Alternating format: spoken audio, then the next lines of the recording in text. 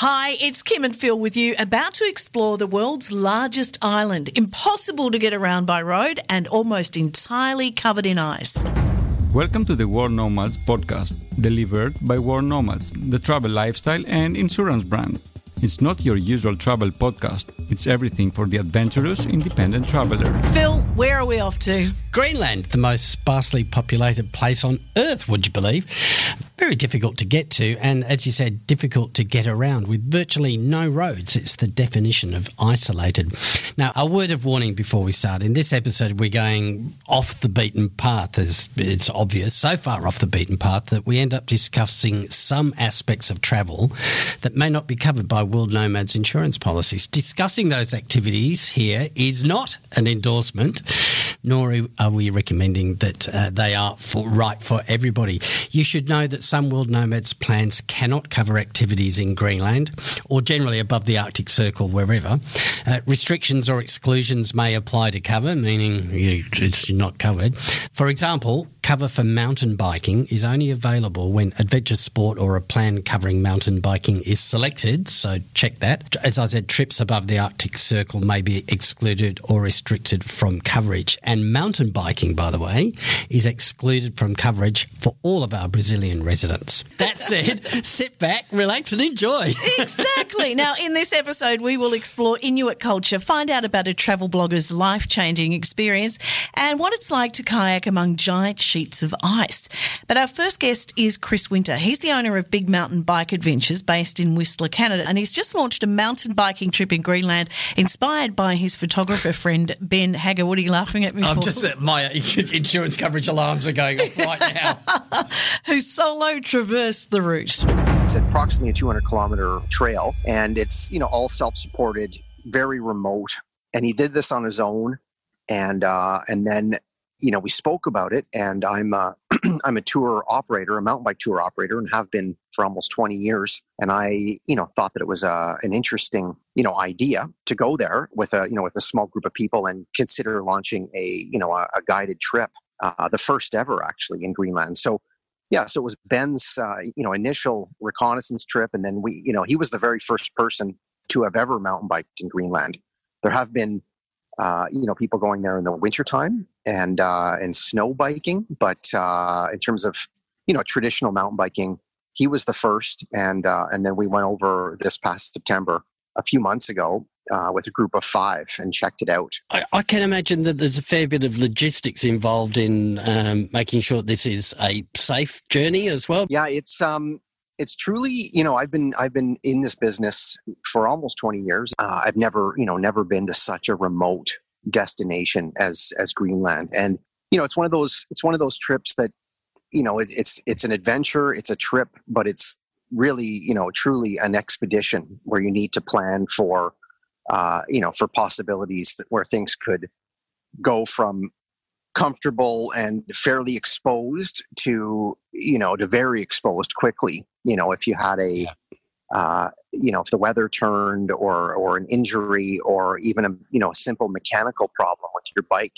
and getting somebody evacuated in that part of the world is quite an ordeal. So, it was definitely required some very careful planning and, the right group of people that need to come together to do this trip. It looks amazing. I like the downhill bit the most. Yes. No doubt. 250 Ks, it's not easy. There are some challenging aspects to it. Yeah. No, it's true. And it's a bike packing trip also. And, which is kind of an emerging style of mountain biking that's become quite popular in recent years. And basically, it's like going on a hiking trip, but with your mountain bike, where you've got very, very lightweight setup that's fixed onto your bike. So they've developed, really cool bags that fit onto your bike in such a way that don't inhibit, the rider from pedaling and maneuvering the bike. So it's not like, traditional panniers, but these are small bags that kind of fit in various places on your bike. And as I said, it has to be very, very lightweight, lightweight. They've developed tents specifically for bike packing. And so you're riding, you're pushing, bike, from point to point in camping during the night. So it's really, definitely an acquired kind of experience, not for everyone. Yeah, hang on. Lightweight and cold. They don't seem to go together to me. You're 100% correct. Like I consider myself to be someone that's, experienced quite a few difficult situations and hardships. And I love being out in the elements.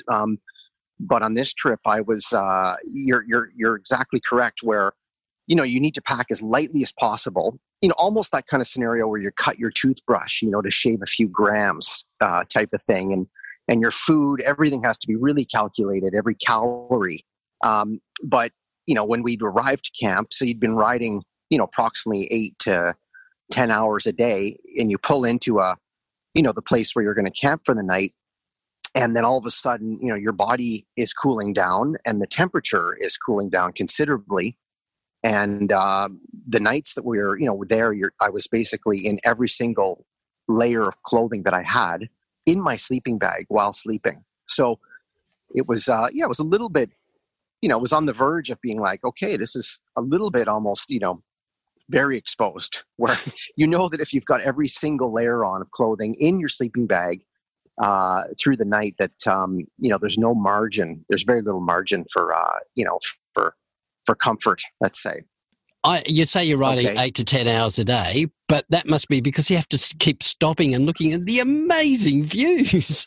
Yeah, it's it's an amazing place, really. I mean, the Arctic is unique, and I just appreciated just the vast, remote nature of Greenland, and just there wasn't. You'd stop riding and look around, and it was completely dead silent. We saw reindeer, a couple of eagles. These Greenlandic eagles would come and check us out, and then that was pretty much it in terms of wildlife. And just a few other hikers, here and there that we would encounter. I had that feeling, we all did, where you're just so remote and so exposed to the elements that it was, a little unnerving at times, where you felt like, it was kind of another level of exposure being in Greenland, but very cool and, memorable. That's for sure. We had a spot device that allowed us to send a text if we, in an emergency. I find when you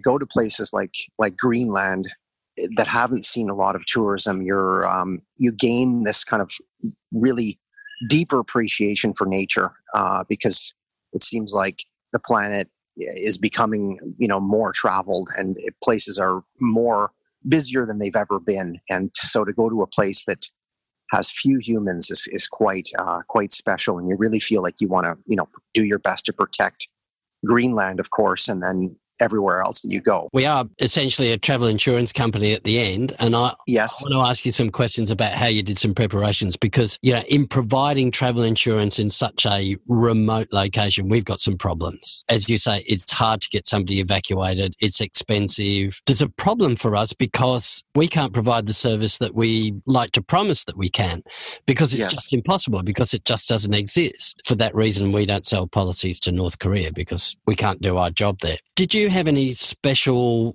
resources? Did you, hook up with a evacuation company? How did you organize that? Yeah, well, it's a very good question, because we're of course boldly going to be selling, packages to Greenland, to those that have the experience and the ability, first and foremost. If we needed to be evacuated, we would have to be calling in, a helicopter from Nuuk, which is the capital. It's a horribly expensive operation. We just are very, transparent, of course, with participants, in that if it's required, it's something that one is going to have to, to foot the bill for. Obviously, we do have the contact in place if it was needed, and but we do everything we possibly can to avoid having to get an evacuation. So what was the arrangement you made with the people? It's like, sorry, you're going to have to pay for the chopper yourself? Correct.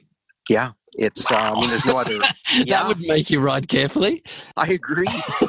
Oh yeah, no, it's like no other trip that we've ever embarked on where the fine print that's basically what it says. The participant is on the hook. Yeah, Well, that's so the way around it, Phil. Mm-hmm. Yeah, totally. That's right. Yeah. And I think that's really sensible as well, rather than people just assuming that they're going to be covered for everything. They're not having a proper look at what it is. So, I applaud that. Well done. It really comes down to preparing participants as well as possible with every eventuality or possibility that could occur. It's definitely a difficult trip. Things can go from challenging to very challenging depending on just on the weather. Thank you, Chris, and we will be sure to share a link to the trip and a video that, as you said, Phil, shows off that show-stopping scenery. I know, it's so colourful. It's beautiful, isn't it? Cassandra Brooklyn, she runs the site Escaping New York, and she had a life-changing experience in Greenland. So I joined an expedition cruise. I went on the Adventure Canada expedition cruise from Greenland down the eastern coast of Canada, like Wild Labrador, and then ending in Newfoundland. So I flew in and then took this big boat down the shore. And that's what took me there. So was it something that was on your list of things to do? Because it's a fairly remote place. Yeah. Well, and definitely, why? Yeah. I went to Iceland 3 years ago, and then flying over Iceland, coming back to New York City, we flew over Greenland. And I just looked down I was just so intrigued by it. I'd heard the name before. I'd heard the country name. I'd never really heard about the country. I had never known anybody to visit there. And I'm always intrigued by a place where nobody I know has ever visited. It's intriguing when there's a place that you haven't really heard much about. And for me, that was Greenland. What's Greenland like? Is it green? Or is that the worst question anyone could ask? No, it's not. It's not as green as I thought it would be, especially at the time of year I was going. So I've heard different stories about where the name Greenland comes from, but one of the stories is that the folks that first arrived and quote-unquote discovered it, even though there were already people there, it was green. It must have been summertime, and so they called it Greenland. I'm not sure if that's actually the case. I've heard different stories. But I was visiting in the fall, which it's not green at that point. Everything was white. It was also kind of gray. I happened to be there during several days of, blustery days. The first day we arrived, it was bright blue skies, and we were kayaking around some glaciers. And then when we got to Nuuk, it was very cloudy out, and it wasn't particularly green, but I'm sure it would be in the summertime. So what's it like? What's there? What is there? Tell us. There's a whole lot of ice. There's a lot of ice. There's a lot of glaciers. Greenland has the largest national park in the world, and I didn't visit this, but if you look at the map of Greenland, like the whole world, usually things are green if it represents a country. Whether the country is green or not, it typically represents on the map. And Greenland has this massive section of white in the middle of it, representing, this glacier and this ice, and this national park falls in that area. And so much of the country is completely inaccessible. So people who live there, who want to visit other villages, they can't drive there. There are no roads that go there. So they have to themselves fly or, catch a ride on a boat. And so I was kind of surprised. I'm like, people are moving to Greenland. A lot of mostly Europeans, but some people are moving to Greenland for job opportunities. So apart from the fact that if you wanted to go to visit other villages, you would have to do it by plane or by boat. Obviously, if it's attracting expats, there must be some sort of social life that happens. Yeah, there's definitely social life. They have a really wonderful museum and cultural center there that puts on a lot of events. In Nuuk, in the capital, the cultural center is also the movie theater. And when I was visiting, it was hosting an international film festival. And they show modern films, mainstream films as well, but they were hosting an international film festival that was focusing on Indigenous people and culture and rights and awareness with films around the world. And so a lot of people were coming there to go to these films. There were also live music performances and theatrical performances at this cultural center that seemed to draw in, somewhat everybody from the town. And there's also some restaurants and some bars in the evening, but I wouldn't call it like a hot spot, a nightlife mecca by any means. You had a particularly great experience in Greenland. In fact, I think you told me it was life-changing. It really was. I mean, you know me a bit. I've been on this podcast before. I'm a fairly talkative person. I'm not a quiet person. I'm fairly type A personality. And silence has never been my thing. You know, I really like to talk, probably more than I like to listen. And I don't always necessarily admit that. And when I was in Greenland and I was learning about Inuit culture and meeting Inuit people, silence was a big part of that. Adventure Canada, who organized the expedition cruise that I was on, Adventure Canada had over a dozen Inuit staff as their team members and leading the trip, and several of them gave presentations, and I kept hearing how Inuit people are shy, how they're quiet, how they enjoy silence. And it was more than just being shy. It was that they actually enjoy being silent. And I was meeting people who were telling me, you know, even if there's a dozen people in the room, even if I have 15 family members with me in the house, like sometimes we just sit there. We have dinner and we just sit there in silence and we enjoy each other's company. We enjoy having them around us, but we don't feel the need to speak. But it's not this awkward silence that is usually the case for many Westerners. A lot of people in my social circles, it's kind of awkward if nobody's saying anything. But I was finding that silence was preferred, and it was too taxing to have all that commentary and banter during meals or in any setting. So I just stopped talking. Obviously, that didn't last forever, but I stopped talking so much and listening more and truly listening and not just pausing to think about what I want to say next. Have you taken that back to New York? Absolutely. And it's obviously you've heard me talking in this conversation. It's not that I've stopped speaking altogether, but I've become more thoughtful. And I catch myself many times, you know, still talking too much, interrupting too much, thinking about myself too much. Absolutely. But I'm so much more aware of it. Would you recommend Greenland as a destination now that you've experienced it? Yeah, absolutely. And I want to go back. And so I was in like the Southwest, which is where the capital is. But if you go in the South, I've also heard there's like some really nice hiking, and you can hike in between these cities, and it's unguided, but they're like, yeah, you just kind of hike and you show up at somebody's house. You'll find it. Usually you're not lost more than a day, and then you'll find someone, which I just really love, this relaxed approach. And like, yeah, people will help you. And then in the East, there's also really nice hiking, and I've heard there's a lot of day trips to Greenland, which I find really interesting to go to a country for a day trip. But I've heard there's a lot of Americans doing day trips to Greenland from Iceland to do hiking. So I'd like to go back and I'd like to explore different parts of it. I'd like to go in the summer, hoping to find more greenery.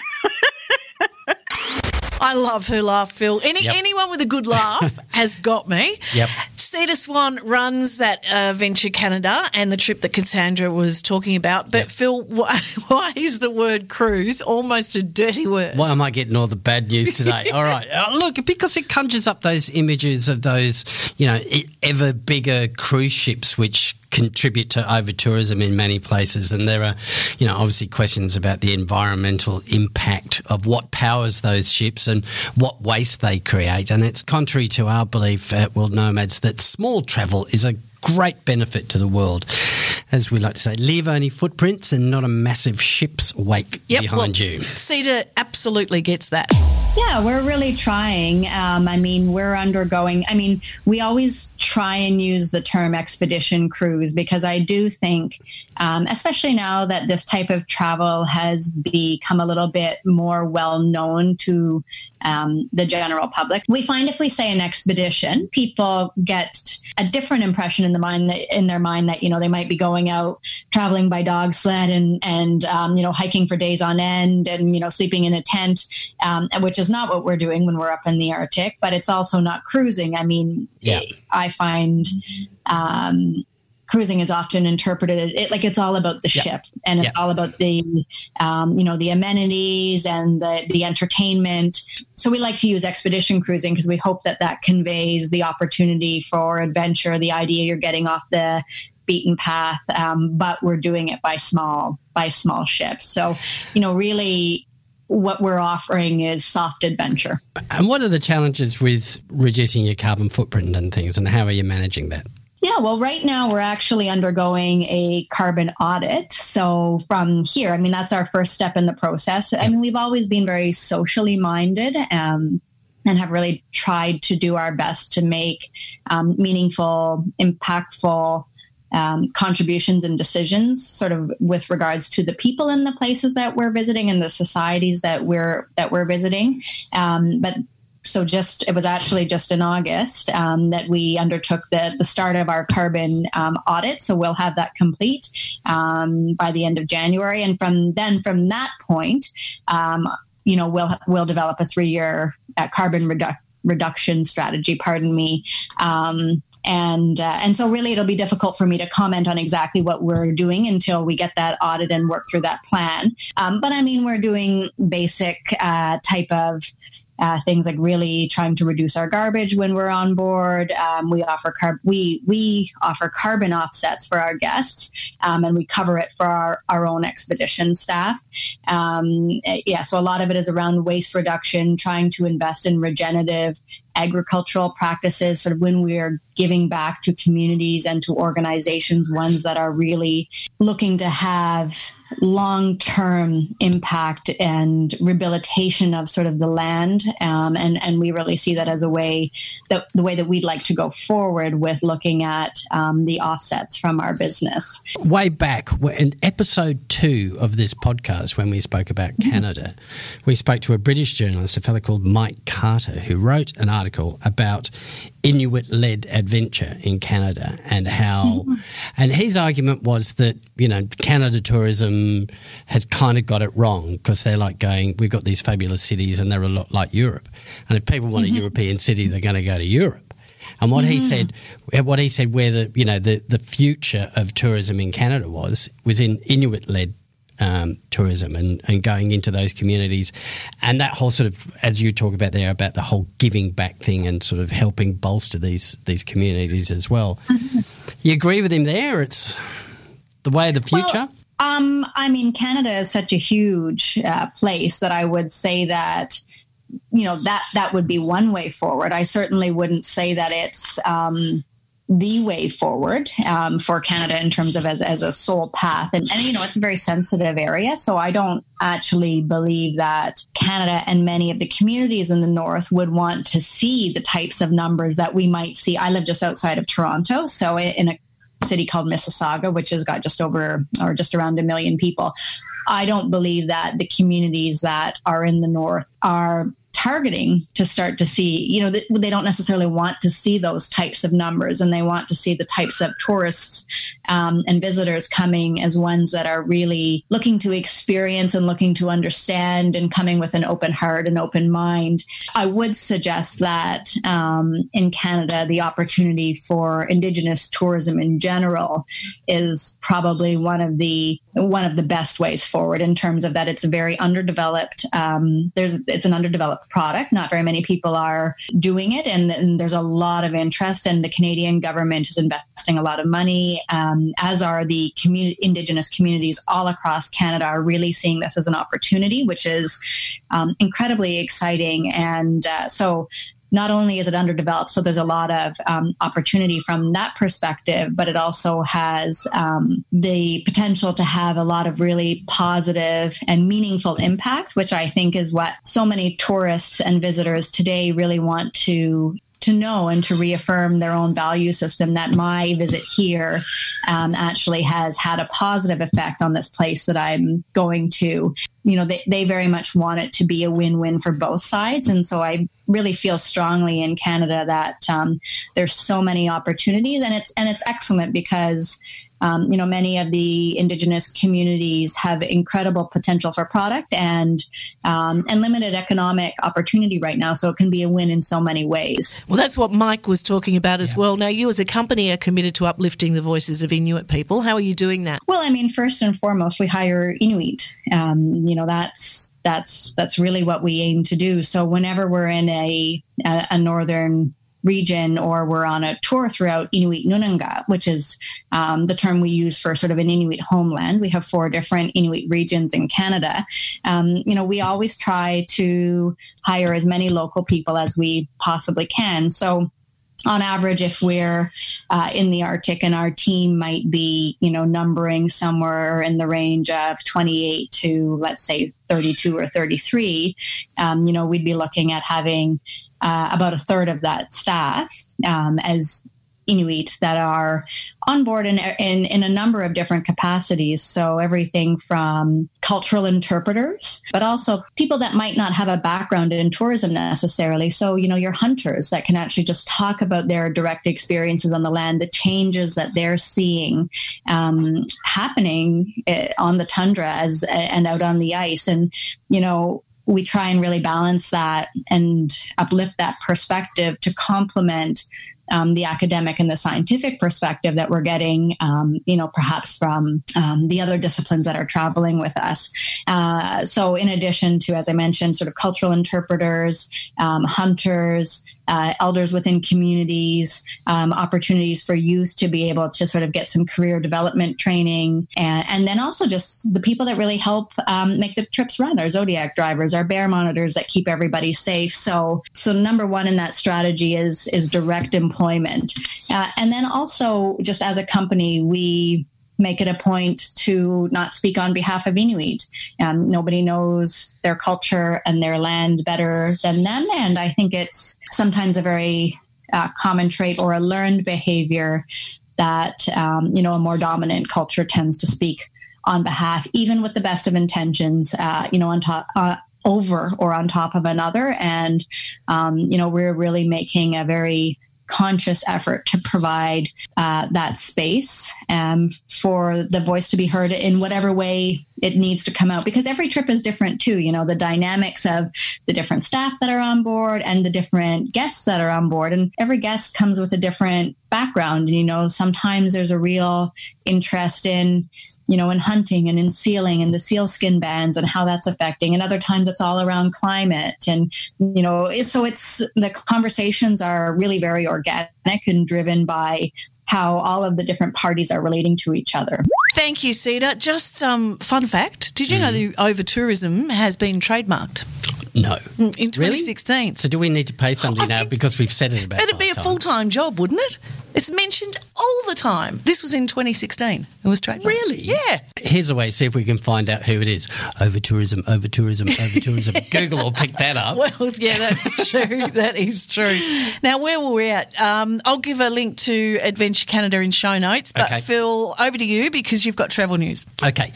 Look, as you're probably aware, at World Nomads, we believe that as travellers, we've got a responsibility to give back, which is why we founded the Footprints program, which is when you buy travel insurance with us, you can choose to add a small micro donation to your policy price to help fund a specific community development project, and you sort of get a bit of a choice with that as well.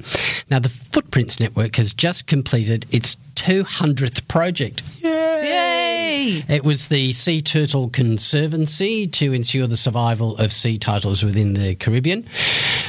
One of the project activities was the promotion of sea turtle ecotourism as an alternative to the harvesting of sea turtles, as a way to build sustainable programs that provide revenue for local communities. And if you want to see that in action, you should watch the video we made at the project. We'll put a link to that in show notes so you can see it. And humble brag, by the way, the video was recently named as a finalist in the Shorty Social Good Awards. Oh, awesome. And next year we've got an episode on the Caribbean coming up. We're speaking to the guy that heads up the Sea Turtle Conservancy. Fantastic. We're all over it. How good are we? We're all over it, mate. We have been so good. Look, as I opened up Google to search for a bit of travel news today, it had one of those, funny sort of graphics at the top, the sort of the tribute. Google Doodle. The Google Doodle, I think. Google Doodle. There you go. And it was a woman wearing like an old style leather flying helmet. So I went, okay, who's this? And I've checked her out, and she was an aviation pioneer I'd never heard of before, which, is, women doing anything. It takes a long time to get recognition, right? But her name is Maud, and she called herself Loris. So Maud Loris Bonney. And she was the first woman to fly solo from Australia to England. And she did that in 1933. and other feats that she did as well. She was the first person of any gender to fly from Australia to South Africa. She went from Brisbane to Cape Town. That's a lot of water. It is. All right, so 1933 and 1937. She did the 33 trip to England in a Gypsy Moth, which is a tiny biplane, tiny. And then the trip that she did from Brisbane to Cape Town was in another aircraft, which is not a lot bigger either. It's just unbelievable how brave she must have been to do that, and how, competent. Oh, incredible. That's all I got. And do you want me to tell you who has trademarked over tourism? Oh, go on. It's a news outlet called Skift. Oh, okay, Skift. I know Skift. Yeah. This was... did they come up with it then, did they? No, I don't know. Great travel news website. You better zip it, Phil. Don't use the term over tourism. It's a very smart idea of them to trademark that word. Well done, Skift. It is. Now, a reminder to join our Facebook group too. Just search for the World Nomads podcast. We share some behind-the-scenes stuff, including what World Nomads staff have been up to. Recently, Global Programs Marketing Manager Parry climbed Mount Kilimanjaro, and there's a great photo on it. Sparked some conversation. It certainly inspired one of our group members, Ian, to rethink climbing it because his dad did it when he was young, many, many years ago. We're there to inspire, Phil. Yes, absolutely. No, that wasn't convincing. No, I'm just wondering, what do you mean? Why did rethink? Oh, rethinking as in he should do it because Dad did it. Yeah, he was always going to do it because his dad did it. Right. But then there's a picture of Parry who's just done it. Yep. Suddenly it's achievable. She got altitude sickness. Yeah. While she was doing it. So, yeah. And fun fact, the toilets are pretty gross on the way up too. Clay Abney's an outdoor and adventure travel writer. He's kayaked the fjords in Greenland. Yeah, absolutely. And I actually it took us a couple of days to even actually get to see the actual ice sheet, because we were as we got into the fjords, we were paddling and, we saw all these chunks of ice and icebergs ranging from, one's the size of buildings and houses, down to the size of cars, and even basically like the ice cubes in your glass. So we were like, and then we got to a section of the fjord and we took a hike, and then we actually got to see the large glacier that kind of became part of a series of glaciers that formed the large ice sheet that ran 1,500 miles north of there. So it's a big joint, really, isn't it? It's quite a large place. Yeah, it is. It's the world's largest island, and I had to fly all the way to Europe to get back to Greenland, which is actually on the North American continent. So that was the beauty of it, is it's kind of remote. It's kind of I've been to Antarctica as well, and I almost think that it was actually harder to get to Greenland than it was to get to Antarctica. Which is more spectacular?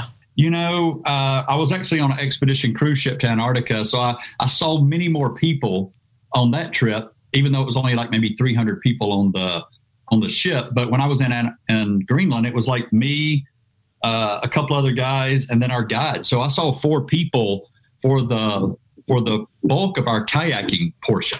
So I saw less people in Greenland than I saw in Antarctica. It was actually a very unique experience to be there, and it's just, once again, you understand how you have to have a real sense of survival and kind of just a knack for wanting to live and thrive in a very almost inhospitable environment. I've got this image inside my head about what paddling up a fjord looks like, and I steep-sided. That's the image I've got. That's the image I've got. Is it like that, or are they a bit more open as you're paddling up? Yeah, they're actually pretty.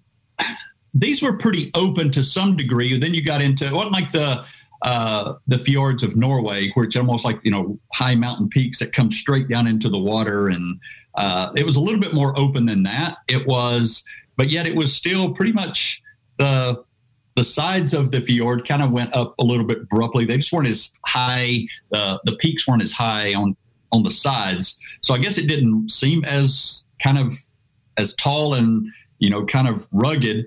But yet there's no trees in Greenland. Most of it's all shrubbery that grows, really low to the ground due to the environment. So, yeah, it was more of almost like a taiga, almost like a tundra type experience. Pretty, obviously, and wildlife? Yep. Seals, caribou. Most of it's a lot of birds. We saw some eagles, and what I found very unique was that the water was almost jet black.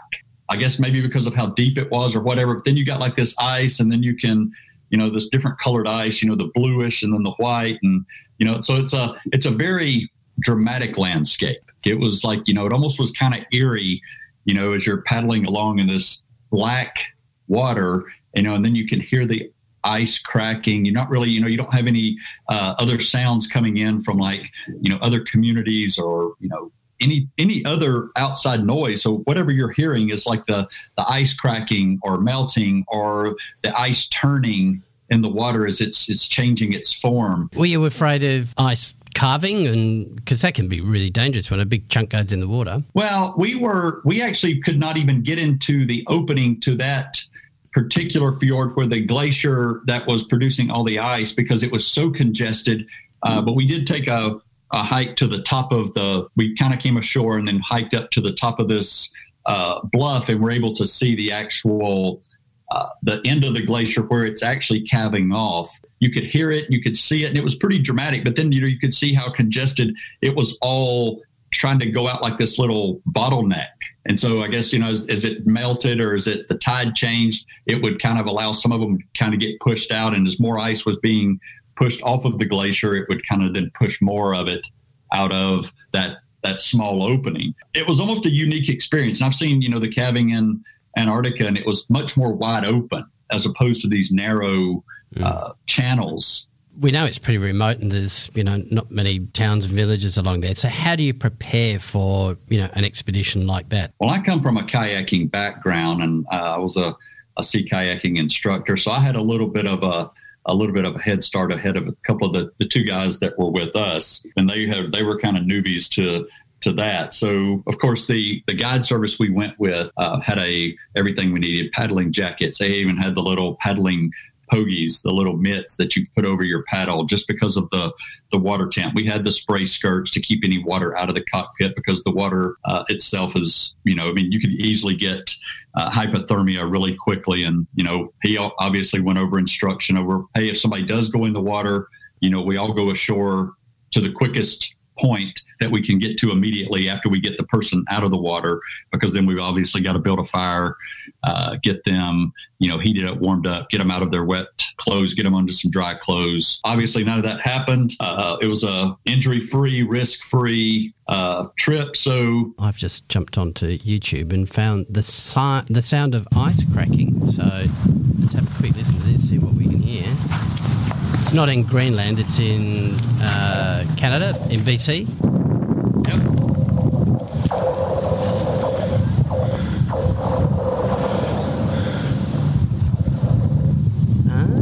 It's kind of it really is. It's because it's almost like you can almost hear a pin drop. And then, you can feel hear the ice as it rolls underneath like the smaller pieces as they roll underneath the hull of the kayak. You don't want to paddle too close to the large ones because at any point they could flip and rotate. Yeah. And, and then if you're too close to them, you either get caught in the wake or you could actually get crushed if you're getting too close to them as they roll over. I've owned kayaks. I think I'll stick to lakes.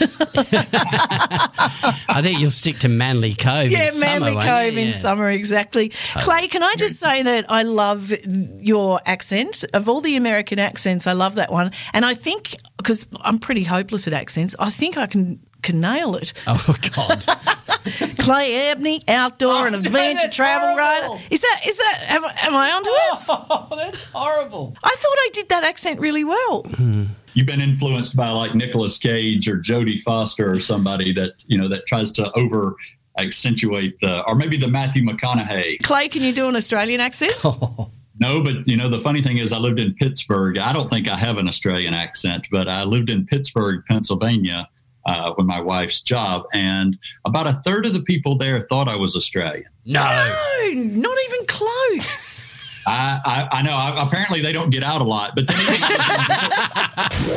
very, very funny, Clay. Great guy. A link to his work in show notes. And that wraps up Greenland. Any questions? Email podcast@worldnomads.com. Phil, how much do you think you could make from being a travel blogger? How much could I make? Not a lot. Okay. Well, look, I know there are eye-watering amounts, and look, we're going to share some tips on how to make money from your travels when we speak with Will Hatton, otherwise known as the Broke Backpacker, in our next episode. Bye. See you then.